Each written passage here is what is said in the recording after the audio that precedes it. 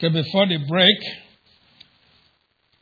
I reviewed in a sense what we studied last week, stating the message of 1Corinthians chapter 12 that goes from verse 12 through 26. The message is that unity and diversity are essential in the body of Christ.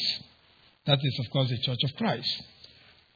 I mentioned our first responsibility to that message, which is that you should recognize the unity and diversity in the Church of Christ. Now, we gave two examples, that the apostle gave us two examples of diversity in the Church of Christ, and that has to do first with ethnicity, Jew and Gentile. The second has to do with social standing, slave and free. Then, he also gave us two examples of unity, both related to the Holy Spirit. The first one is because of the sentence, again, of verse 13, where it says, we were baptized by one Spirit into one body. And the second, of course, is where it says, we are given the one Spirit to drink. So we began looking at the first example of unity, that is the baptism by the Holy Spirit. And I emphasize in the first half that it is important for us to understand doctrine, for the simple reason that your application cannot be complete without it. So I used family illustration, whereby usually members of families get along with each other to an extent, unless they start fighting about inheritance. But generally, even when they do that, they still go back to that basic, that they come from the same parents. And that is what guides them.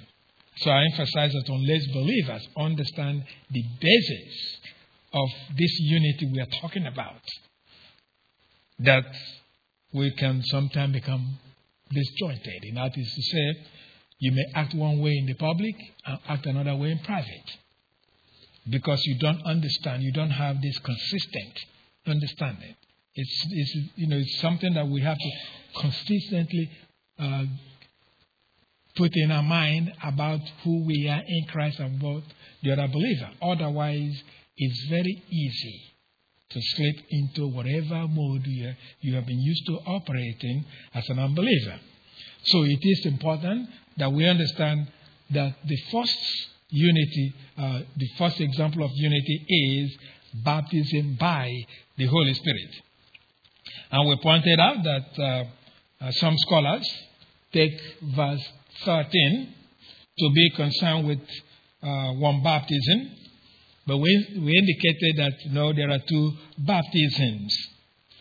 So, based on that, we began to look at the first one, which is the baptism, we say, by the Holy Spirit. Of course, we spend the time, because of the word by, we say that it came from a Greek preposition with three possible interpretations. It can mean in, with, or by. And we explained each one, the implication of each one, but we rejected the first two interpretations and focused on the third one as being what is intended here. So then, we concluded that by is the best interpretation. So with that then, we ask, what then is baptism by the Holy Spirit? Now, after looking through all kinds of meanings of the use of the word baptism or baptize, then we eventually say it is a ministry of the Holy Spirit, whereby all believers are placed in Christ or initiated in Christ. That is to say that you are placed in Christ. The other believer is taken and placed in Christ. So you form one family, that unit. Once you understand that, this is why you can now recognize where you look at your fellow believer, they're different, clearly different from a physical perspective. They are different from you. But that doesn't figure in anymore because you are now immersed in this common thing that you have in Christ. Regardless of the noise the whole world make about all these things, it wouldn't affect you anymore because your mind is focused on this basis that you are in one body. You have been placed here and you're going to be there all eternity. And therefore, that's why you disregard whatever noise that you hear from the outside, from people. Ignore that and pursue the reality that's in Christ. And so we indicated that it's important then for us to understand what this baptism by the Holy Spirit has to apply it correctly in terms of the unity of believers. So anyway, with that, we also say that the apostle had to give this doctrine because there is confusion in Corinth. Because some people will say, well, I speak in tongue, I have the Holy Spirit. And they'll say, well, I don't speak in tongue, therefore I don't. Paul said, no. You are missing the whole point. All of you are in one body. And this is how you come to be in that one body. And no one can be saved without the Holy Spirit in that person. So we went through what the apostle argued on that it's not possible to believe in Christ without the Holy Spirit being in that person. Now, of course, he also assured each believer that we are all in the body because some have spiritual gifts and some have different kinds, and others should not, based on their own gift, evaluate the other person as not being in Christ. Now, so following all these things that the Holy Spirit conveyed through the Apostle Paul, we went in then to begin to introduce the second basis of unity, or second example of unity, which is the baptism. In this case, actually, we'll call it baptism. Eventually, it'll be baptism with the Holy Spirit, but for now, it is the thing that we read in the second clause of verse 13, where it says, and we were all given the one Spirit to drink. So we examined that word drink and eventually concluded that in our passage it means to participate. And that's where we stopped, and that's where we pick up now. Anyway, so in any case then, our concern is what the apostle meant in the clause that we're considering, and we were all given the one Spirit to drink.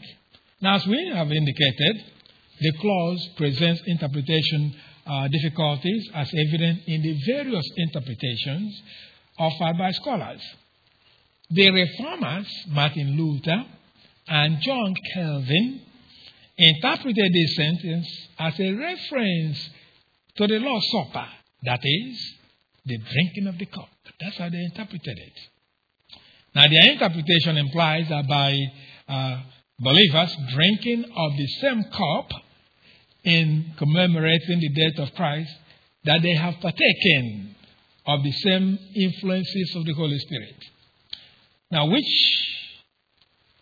in the way they have explained it, in their mind, as far as the way they explained it, they say, which in this case, that the Holy Spirit then descended alike on each believer, since there is nothing that will keep that from happening if the ordinance, as they use the term, or if the Lord's Supper is conducted in the proper manner. That's the Holy Spirit descends on believers at that point. Now, this interpretation, we say, really could not possibly be the case, since there's nothing in the words used in the verse that would lead credibility to such an interpretation. Furthermore, the Greek tense for drinking is in the aorist tense, indicating an action that has been completed in the past. Now, if the Lord's Supper were involved, the sentence would have been in the present tense to indicate something that keeps on taking place. since the command of the Lord is for a continual celebration of the Lord's Supper. So the aorist rules that interpretation out. Now, another explanation of the second sentence, and we were all given the one Spirit to drink, is to take it as saying the same thing as the first sentence. In other words, that being made to drink of the one Spirit is the same as baptism by the Holy Spirit. Or some contend, though, that it means baptism in the Spirit. Now, there are at least two problems with it in this interpretation. First, if that were the interpretation, the apostle would have added nothing to his argument. Nothing. Now, his argument will be stronger if he invoked another doctrine that helps to explain the unity in the body of Christ. Because that's what he's trying to give. So if he just gave one doctrine and then repeat it second time, it would not really be a strong argument. There's nothing stronger in the second one that will help the first one. So that's why we think it cannot be.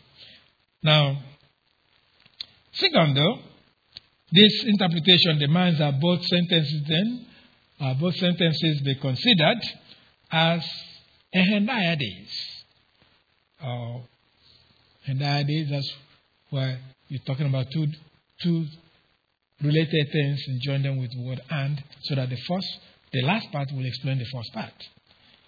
But that will mean that the Greek word and here will mean that is, a meaning that will not make sense here though, because the drinking of one Spirit could not explain the idea of being in one body, as the first sentence teaches us. So, because when you use the hendiades in the Greek in particular, you want the first sentence is a little bit nebulous. It's not quite clear. Then the second sentence explains it. Now, drinking from one Spirit or giving to drink of the same one Spirit, how does it explain being baptized by the Spirit? It doesn't. So for that, we reject those interpretations. So, go back to them. What then does the clause of 1Corinthians 12:13, again it reads, and we were all given the one Spirit to drink. So what does that really mean? It is a reference to baptism with the Spirit. You notice that's why words are important. Remember the first one, baptism by, which takes you and places you in Christ. Now we're talking about baptism with the Holy Spirit.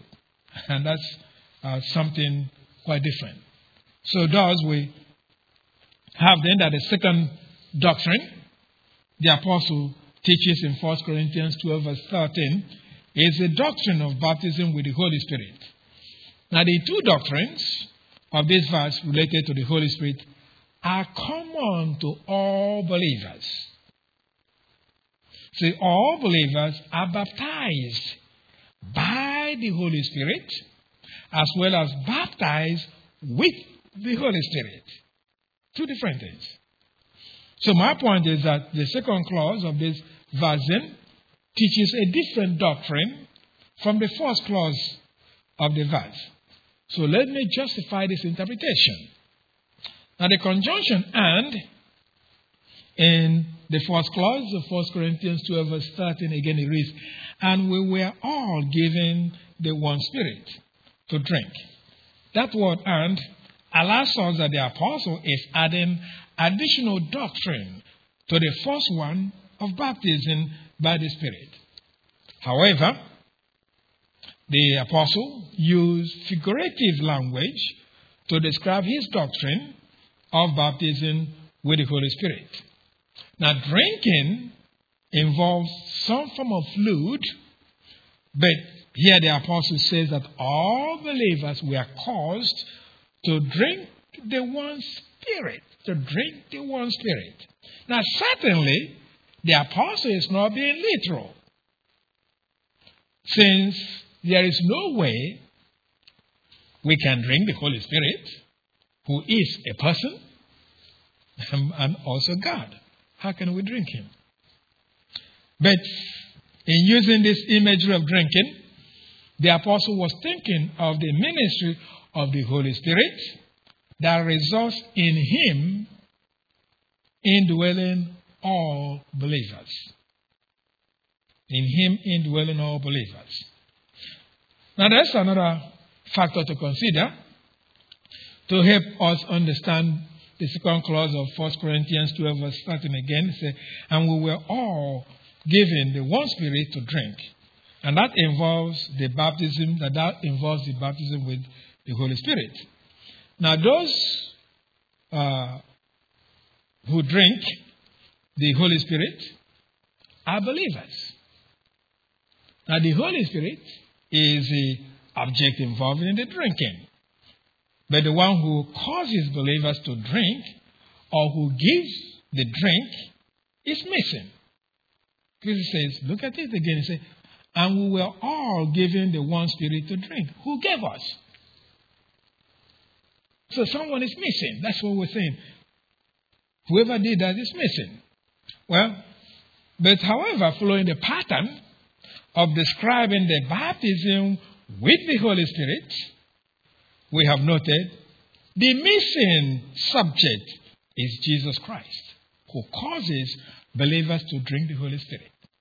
See, now that's why we look at these things in a little more, look at the details of Greek and so forth. Now, see, here's the thing. When we drink something, it remains inside of us. That's why I know some of you, I pick at you. You put too much sugar in your body. Drink too much sugar. You don't know what's doing to you. It remains in you and causes all kinds of problems anyway. Therefore, when the apostle indicates that we drink the one Spirit, he means that we all receive the Holy Spirit who then indwells us. Because when you drink, it's inside, it goes inside of you. So to drink Christ means to drink the Holy Spirit now means he'll be indwelling us. He'll be indwelling us. So it would seem then that as the apostle wrote this figurative clause, he was thinking of the Holy Spirit that will be in the believer that our Lord spoke of in terms of water. In John chapter 7, verses 37 through 39.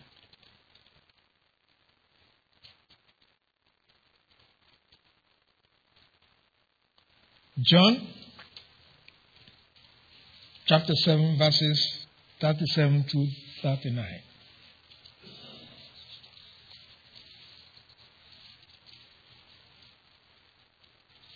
John chapter 7, verse 37 through 39. It is, on the last day, on the last and the greatest day of the feast, Jesus stood and said in a loud voice, if anyone is thirsty, let him come to me and drink.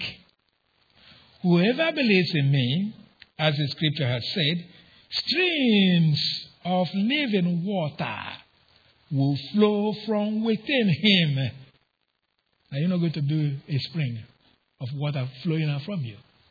Cannot mean literally, right? He said, by this he meant the Spirit, whom those who believed in him were later to receive. Up to that time, the Spirit had not been given, since Jesus has not yet been glorified. Now, we will not comment much on this passage at this time. Nonetheless, the second example of the unity of believers in the body of Christ, that is the church, is the baptism with the Holy Spirit. So what is this baptism with the Spirit? That is the second example of unity of believers in the body of Christ. Now, we have studied in detail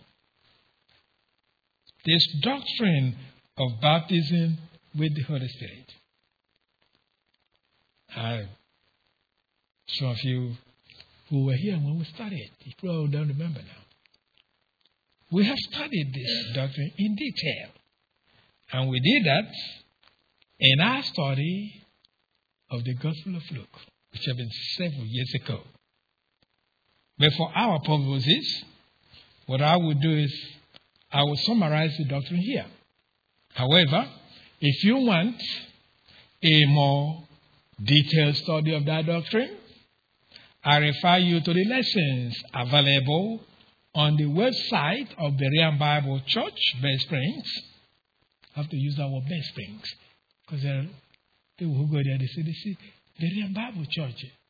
But when they open it, it's not, they say, no, you do have to say Bay Springs. If you go to that website, you begin lesson 54 of the Luke studies. That's where we began to marshal out this doctrine in detail. So you can go back there and get it if you have forgotten. But I'm just going to summarize it for the purpose of this particular study. Now, the doctrine of baptism with the Holy Spirit is one that has caused much confusion among Christians, especially in our time. Now, this doctrine of baptism with the Holy Spirit is more popularly described as baptism of the Holy Spirit. That's how it's more popularly described. Baptism of the Holy Spirit. Now, I think that such a description is quite misleading and perhaps adds to the confusion of the doctrine. For you see, when an average English reader thinks of the phrase baptism of the Holy Spirit, he or she would normally take it to mean that the baptism belongs to the Holy Spirit. Now, if the individual is in full command of the English language, the person could understand the phrase as baptism by the Holy Spirit. In other words, if they say baptism of the Holy Spirit, somebody who has a more command of the English language can say, okay, that means baptism by the Holy Spirit. Implying that you see it really is a function carried out by the Holy Spirit. Now, this is because the preposition of in English could communicate the sense of by. The word of in English, you can't have that sense of by. Let me give you an illustration. For example, if we say the works of Shakespeare, what does that mean? It means, we can say, we mean the works by Shakespeare, right? So you see, the word of can mean by. Hence, the phrase baptism of the Holy Spirit is confusing. Because if somebody puts in baptism by the Holy Spirit, that now confuses from what we studied the first time. Furthermore, there's really no justification ever from the New Testament Greek for using such a phrase, in my understanding. In fact, the closest use of the word of in connection with the Holy Spirit is with the filling ministry of the Holy Spirit. That's the closest that we use that to see the word of. Now, we say this because in every instance associated with the filling of the Spirit in the Bible, the Greek text is literally filled of the Spirit. Filled of the Spirit. And I labored when I taught Ephesians to win us off from when some people tell me, I'm filled with the Spirit. I said, no, you're filled of the Spirit. But, it's just part of what we say, filled with the Spirit. No, you're not filled with the Spirit. You're filled of the Spirit. Now, for example, look at what we see. When Elizabeth was described as filled with the Spirit, as we read in Luke 1 verse 41. Let's look at that. Luke 1, 41.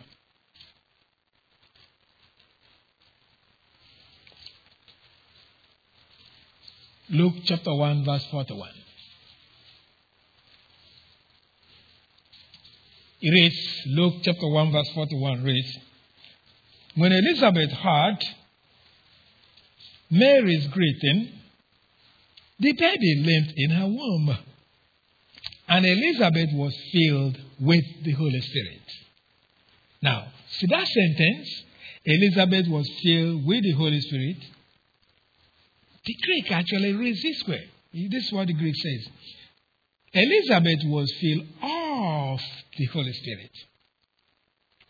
Now, Apostle Peter was described as filled, according to our English versions, with the Holy Spirit in Acts chapter 4 verse 8.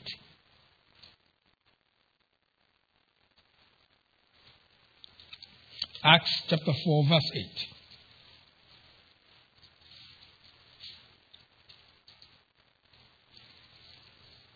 He reads, Acts chapter 4 verse 8 reads, then Peter, filled with the Holy Spirit, said to them, rulers and elders of the people. Again, the expression filled with the Holy Spirit is more literally from the Greek, filled of the Holy Spirit. Now the point is that in all passages in the New Testament Greek, where the filling ministry of the Holy Spirit is mentioned, the literal reading is simply of the Holy Spirit, not with the Holy Spirit, of the Holy Spirit. Of course, it is because Greek grammarians describe the expression of the Holy Spirit as representing what is known as the genitive of content, that the word of is replaced with the word with. That's why they did that. But then that causes another problem. So, that is why in all 8 passages in the Greek New Testament that the filling of the Holy Spirit is mentioned, the expression filled with the Holy Spirit is used in most of our English versions. Now that's also literal Greek. Now, by the way, the only passage though in the Greek New Testament, that's in Ephesians 5:18. I'm not going to go into that. That the phrase filled with the Holy Spirit, that does not conform to the literal translation of filled of the Holy Spirit. There it does not use the same Greek word that means filling. Not the same Greek word as in the other 8 passages that literally reads filled of the Holy Spirit. Now, our emphasis, though, is that to be true to the Scripture, the term baptism of the Holy Spirit should never be used. Instead, the correct term should be baptism with the Holy Spirit. Now, what exactly then is this baptism with the Holy Spirit? What is it? Now, to answer this question, we need to understand John's baptism, since that is actually the basis of the prophecy about the baptism with the Holy Spirit in the passage we began with in the first half, which you go back to Luke chapter 3, verse 16. Luke chapter 3, verse 16. Let's go back to that. Luke chapter 3, verse 16.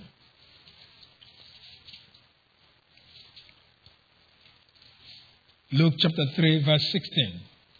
It reads, John answered them all, I baptize you with water, but one who more powerful than I will come, the thongs of whose sandals I'm not worthy to untie. He will baptize you with the Holy Spirit and with fire. Now, water baptism, as practiced by John, involved 3 elements. The baptizer, the baptized, and the medium or means of the baptism. So these three elements are reflected in the various baptisms connected with water that are described in the New Testament. Now, John baptized individuals using water, as for example in that first part of Luke 3:16 when he said, I baptize you with water. I baptize you with water. So here the baptizer was John. The baptized were the various individuals that came to John, and the medium or means was water. So the phrase with water indicates that water is the means of John's baptism.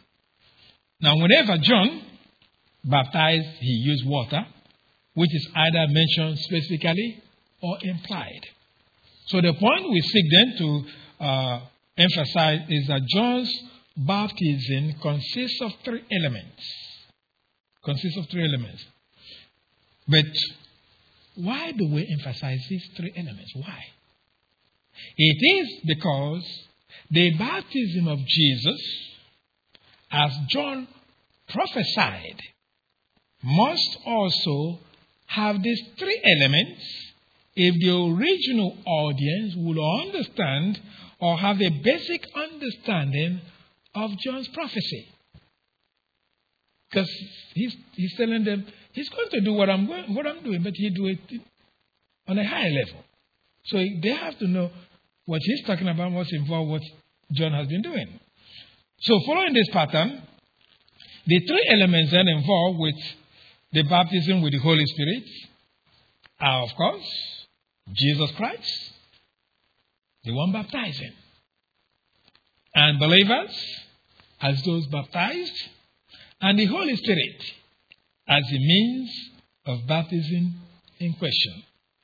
So then, without going into further detail of John's water baptism as it relates to baptism with the Holy Spirit or with the Spirit, we can then assert that the baptism with the Holy Spirit is the outpouring of the Holy Spirit to the church, so that individual believer is personally indwelt by the Holy Spirit and benefits from the presence of the Holy Spirit in the individual's life. Again, let me repeat that it is the outpouring of the Holy Spirit to the church, so that individual believer is personally indwelt by the Holy Spirit and benefits from the presence of the Holy Spirit in that individual's life. Now, the outpouring of the Holy Spirit involves the baptizer, the Lord Jesus Christ. The means of the baptism, the Holy Spirit. The baptized believers. So let me justify this interpretation with few of the arguments I gave when we studied in detail this doctrine of baptism with the Holy Spirit in our study in Luke. Let me just give you a few of these. First, it is this interpretation that the baptism with the Holy Spirit is the outpouring of the Spirit that fits the prophecies of many Old Testament prophets concerning one of the activities of the Messiah. Now, Prophet Ezekiel prophesied about this baptism with the Holy Spirit when he wrote in Ezekiel chapter 36, verses 24 through 30. Ezekiel chapter 36, verses 24 through 30. He reads, Ezekiel chapter 36, verses 24 through 30.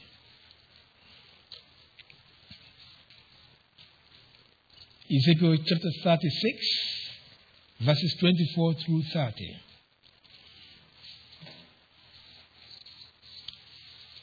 He reads, "For I will take you out of the nations I will gather you from all the countries and bring you back into your own land. Now, remember last week I mentioned the 1948 action of the Balfour Declaration that established Israel now. It's not what the Bible actually says. It's not it yet. Now, here's what of it is those who are to be returned have to be the remnants.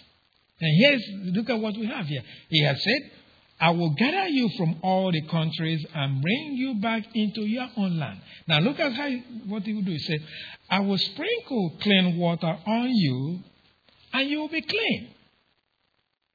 Now, all those that returned weren't believers. I will cleanse you from all your impurities and from all your idols. I will give you, here is a key that you can run away from. He said, I will give you a new heart and put a new spirit in you. That is regeneration. I will remove from you your heart of stone and give you a heart of flesh. And I will put my spirit in you and move you to follow my decrees and be careful to keep my laws. You will live in the land I gave your forefathers. You will be my people, and I will be your God. I will save you from your uncleanness. I will call for the grain and make it plentiful, and will not bring famine upon you. So the use of water here for purification in Ezekiel's prophecy answers to the use of water in John's baptism. However, it is those who have been cleansed that will receive the Holy Spirit. Now note that Ezekiel makes a distinction between new spirit in verse 26 and God's Spirit in the phrase of verse 27 where it says, my spirit in you. My spirit in you. Which is a reference to the Holy Spirit. So then the putting of God's Spirit in the individual cleanse is the same as the outpouring of the Holy Spirit, resulting in the indwelling of the Holy Spirit in the believer. Prophet Joel also prophesied about this baptism with the Spirit as the outpouring of the Holy Spirit in Joel chapter 2 verse 28. Joel chapter 2 verse 28.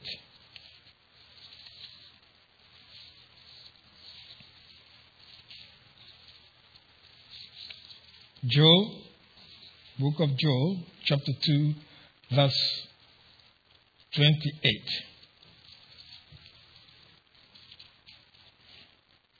Joel chapter 2, verse 28 says, and afterward, I will pour out my spirit on all people. Your sons and daughters will prophesy. Your old men will dream dreams. Your young men will see vision. Now, Apostle Peter used this prophecy as he explained the baptism with the Spirit that occurred on the day of Pentecost. So the point is that the baptism with the Spirit is prophesied in terms of the outpouring of the Holy Spirit in the Old Testament scripture.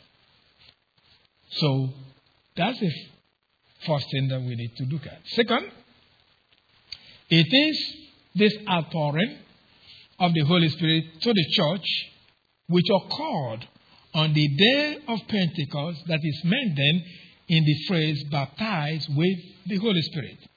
Now you see, before the Lord Jesus left this planet after his resurrection, he promised his disciples that they would be baptized with the Holy Spirit according to the passage that we started previously in Acts chapter 1 verse 5. Acts chapter 1 verse 5. We have cited it. And once you get to the Acts chapter 1, hold on to Acts because the next few more passages, 3 more, so we'll be still in that Acts. Acts chapter 1 verse 5 says, for John baptized with water. That in a few days you will be baptized with the Holy Spirit. Now, about 10 days later, on the day of Pentecost, the Holy Spirit was poured out to all believers, according to Acts chapter 2, verses 1 through 4.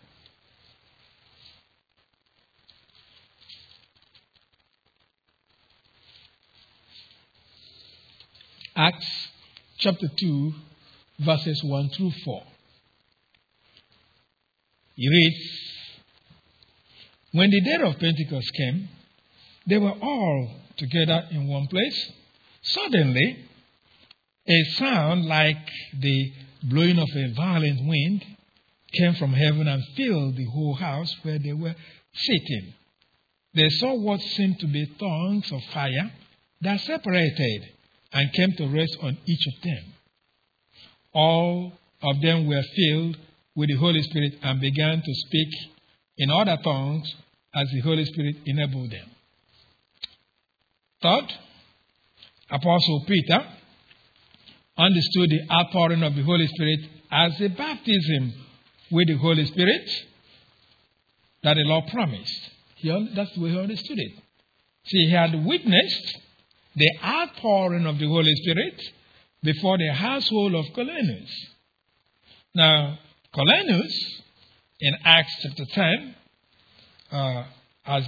what happened there has been similar to what happened on the day of Pentecost. Now, some Christians were upset that Peter went to Gentiles. Now, that's one of those things that you have to keep remembering. That's why I keep saying the importance of being grounded in doctrine. That you are saved doesn't mean everything has changed. It doesn't mean that. Now, these were people, all they thought about is Jew and Gentile. How can you go to a Gentile house? Now, these are Christians, the very first people that experienced the Lord Jesus Christ in a very personal way. They were the first people that received this outpouring of the Holy Spirit. Look at their thinking. They still go back to their old place because they have not been rooted yet. I mean, this is still the church in its infancy. They are not rooted in to understand, no, God is the God for everyone. You're not supposed to be making distinction. Not in your spiritual life for sure.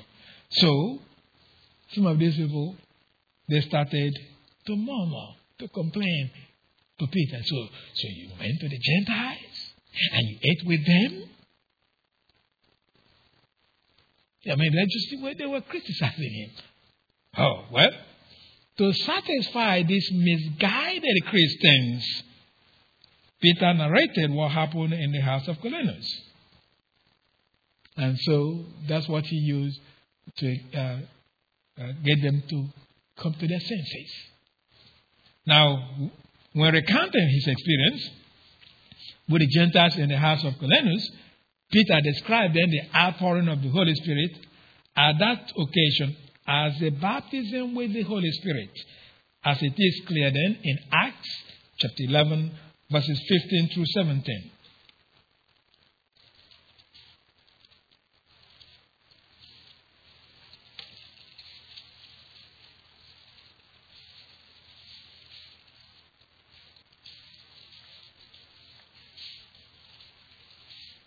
Acts chapter 11, verses 15 through 17. This is what he said. He said, as I began to speak, the Holy Spirit came on them as he had come on us at the beginning. Then I remembered what the Lord has said. John baptized with water, but you will be baptized with the Holy Spirit.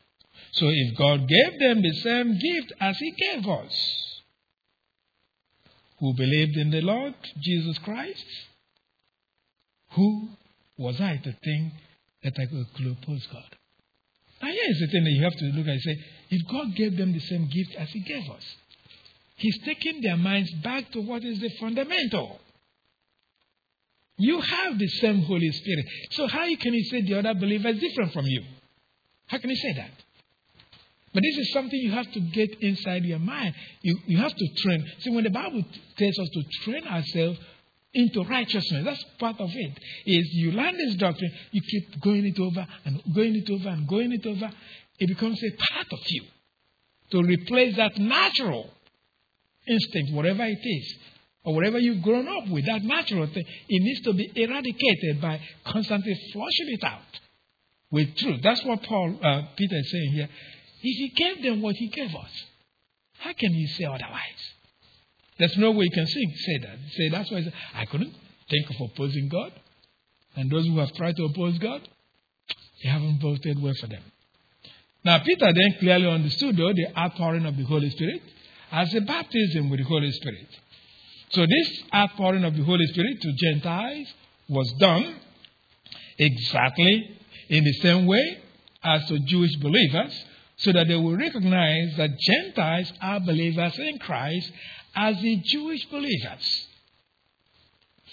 So it is in this argument that Peter used in the first church council in Jerusalem to indicate that Gentile Christians should not be burdened with ceremonial aspects of the Mosaic law, such as circumcision. Now, his argument is stated in Acts 15, verse 8.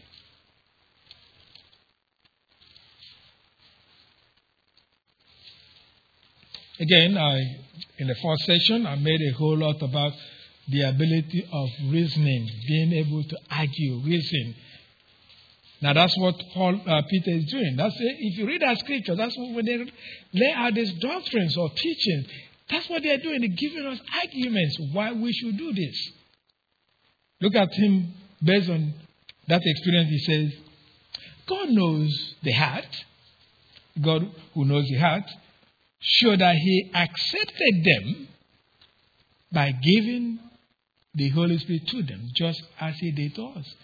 So these people that Paul and Barnabas went and preached, they have received the Holy Spirit.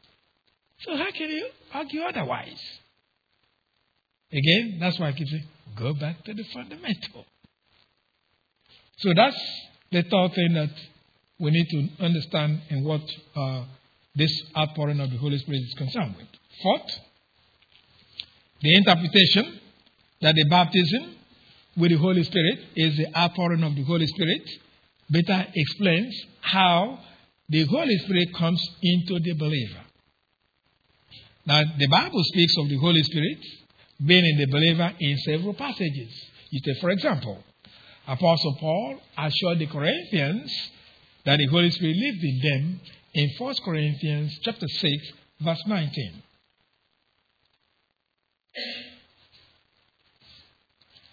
First Corinthians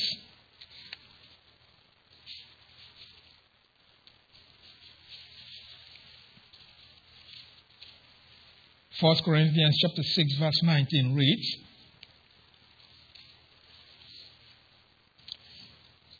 do you not know that your body is a temple of the Holy Spirit who is in you, whom you have received from God? You are not your own. But there is really no other place where the apostle taught explicitly of how the Holy Spirit came to be in the Corinthians or any other believers for that matter. Nowhere. Now, the reason the Apostle Paul did not teach how the Holy Spirit came to be inside of believers is that he understood that the outpouring of the Holy Spirit is that means by which the Holy Spirit lives in a believer, that he taught using imagery in 1 Corinthians 12 verse 13 that we have just examined in the imagery of drinking the Spirit. So we have provided them reasons for our interpretation that the baptism with the Holy Spirit is the outpouring of the Holy Spirit by the Lord Jesus Christ to the church, so that the individual believer is personally indwelt by the Holy Spirit and benefits from the presence of the Holy Spirit in that person's life. Now, you notice again what we're looking at. The Lord said, I will be in you, you will be in me. Now we'll see how that is working out. Baptism by the Spirit. Baptism with the Spirit. By, that's how you get in. With, that's why the Holy Spirit comes in. So this is what he's trying to provide to the Corinthians and to the Church of Christ. Anyway, so we have again provided the reasons for our interpretation that the baptism with the Holy Spirit is the outpouring of the Holy Spirit. However, there are two facts we want to bring to your attention, having stated this. First, not everyone that receives the outpouring of the Spirit remains full of the Spirit. Not everyone that receives it remains full of the Spirit. For you see, if this was not the case, when the apostles elected the 11 men to serve the early church in administration of the material affairs of the church, they would not have specified that the men chosen should be full of the Holy Spirit, since all the early disciples experienced this outpouring of the Spirit. But because not everyone that experiences that outpouring of the Holy Spirit remains full of the Holy Spirit, then the qualification that includes being full of the Spirit is given in Acts chapter 6, verse 3.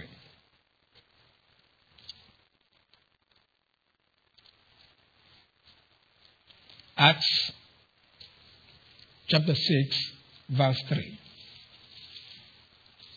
Acts chapter 6, verse 3 reads, "Brothers, choose 7 men from among you who are known to be full of the Spirit and wisdom. We will turn this responsibility over to them." Now that phrase, full of the Spirit, means one who is completely under the control of the Spirit. He is the person who remains under what we call the normal feeling of the Spirit, which we describe as being under the control of the Holy Spirit. Second, we must be careful to note that there is a difference between the baptism with the Holy Spirit and the filling of the Holy Spirit. There's a difference. Baptism with the Holy Spirit is a one-time event in the life of the believer at the point of salvation, while the filling of the Holy Spirit occurs several times in the life of a believer. In fact, the normal Christian living requires constant, normal filling of the Holy Spirit. For you see, without the normal filling of the Holy Spirit, no believer could live the Christian life. This is the reason we are commanded to be filled of the Spirit in Ephesians chapter 5, verse 18.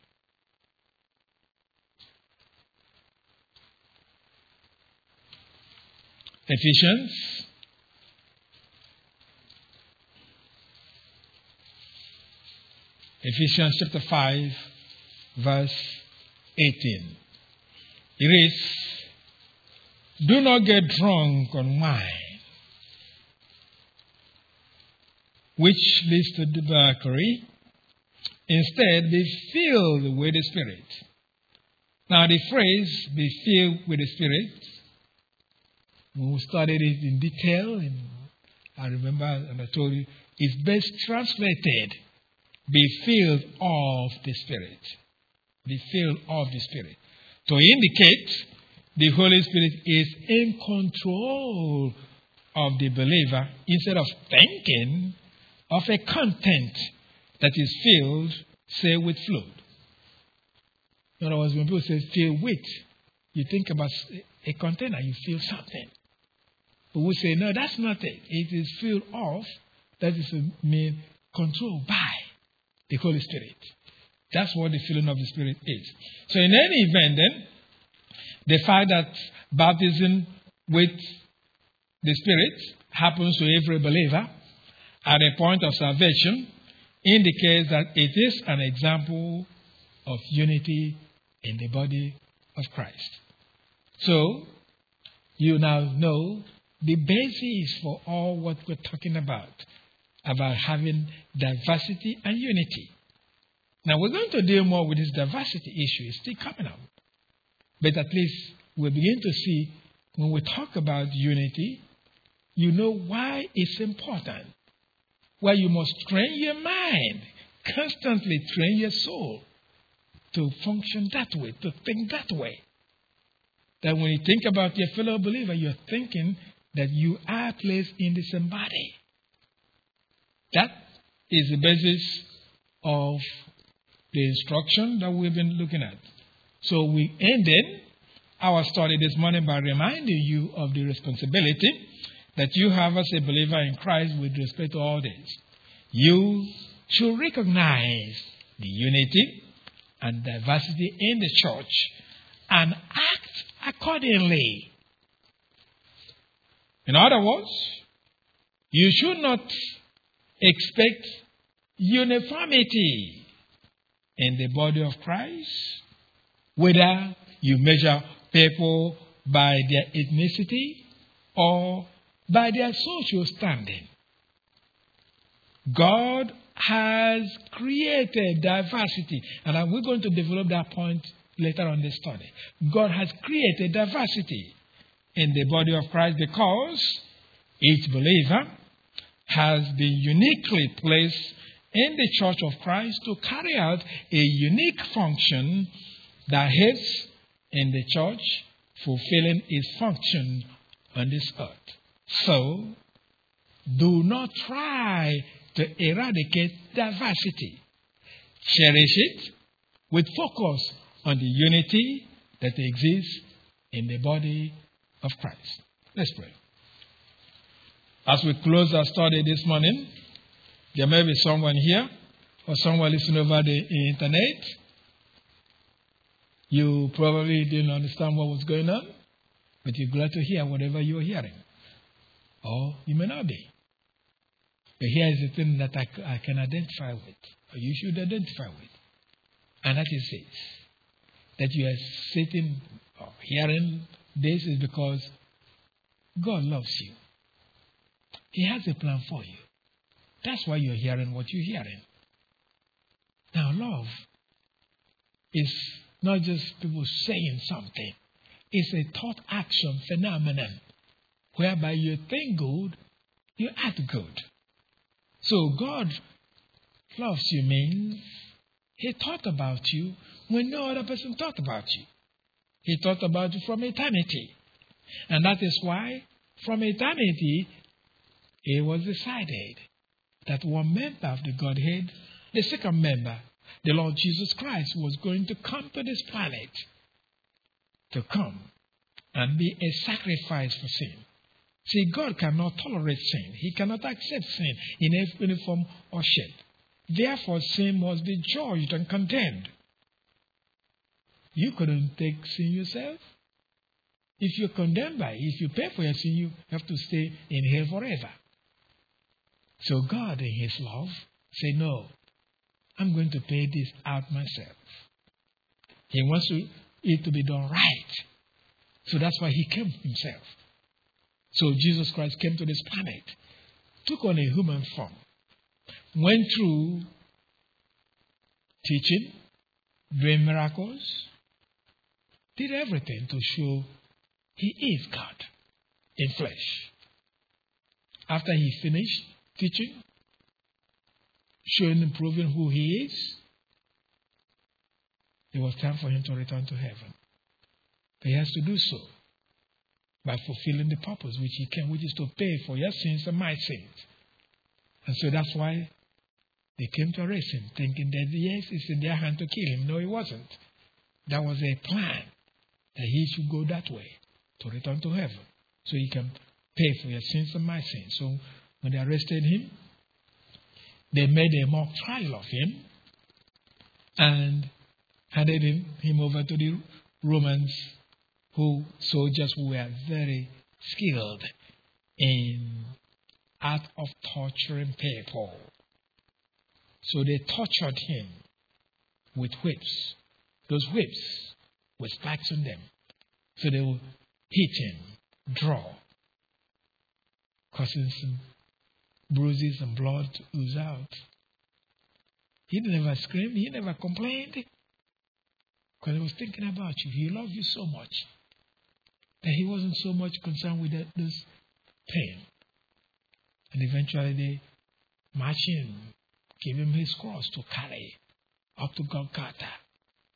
And there they laid him down on that cross, tied him up, began to drive those nails on him.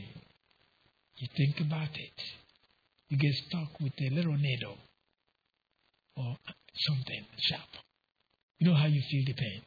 Can you imagine the pain that the Lord Jesus Christ must face or was bearing when they drove those nails one by one through him to the wood? He didn't cry. He didn't raise his voice. They lifted that, sank it to the ground, putting more pressure, tearing his body, so to say. He still didn't say what? That's a physical pain. But the last 3 hours, when my sins and your sins were being judged on the Son of God, that was a pain beyond measure to bear. One who has never known sin, to be judged for your sins and my sins. It was so unbearable to him. That's why he let out that cry. Eli, Eli, lama sabachthani. My God, why have you forsaken me? He was forsaken that you may be brought in. He was forsaken that you may have life. How? The Bible says, believe on the Lord Jesus Christ and you will be saved. What are you going to believe?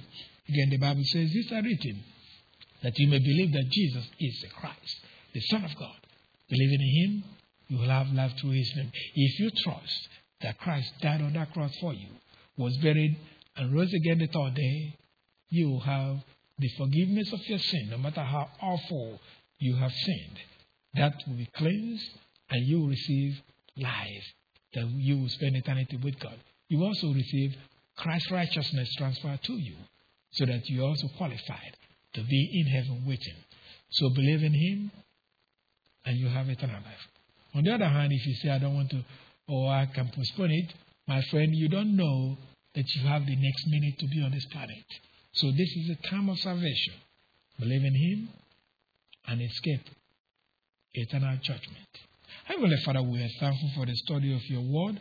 We pray that God, the Holy Spirit, will challenge us to the things we have studied, so that we understand clearly in our soul the basis of the unity in the body of Christ as the baptism by the Holy Spirit and baptism with the Holy Spirit. We pray that God, the Holy Spirit, will sink to us in our soul, so that we constantly meditate and understand that we are one in the body because of what your Son Jesus Christ has achieved for us. This is our request in Christ's name. Amen.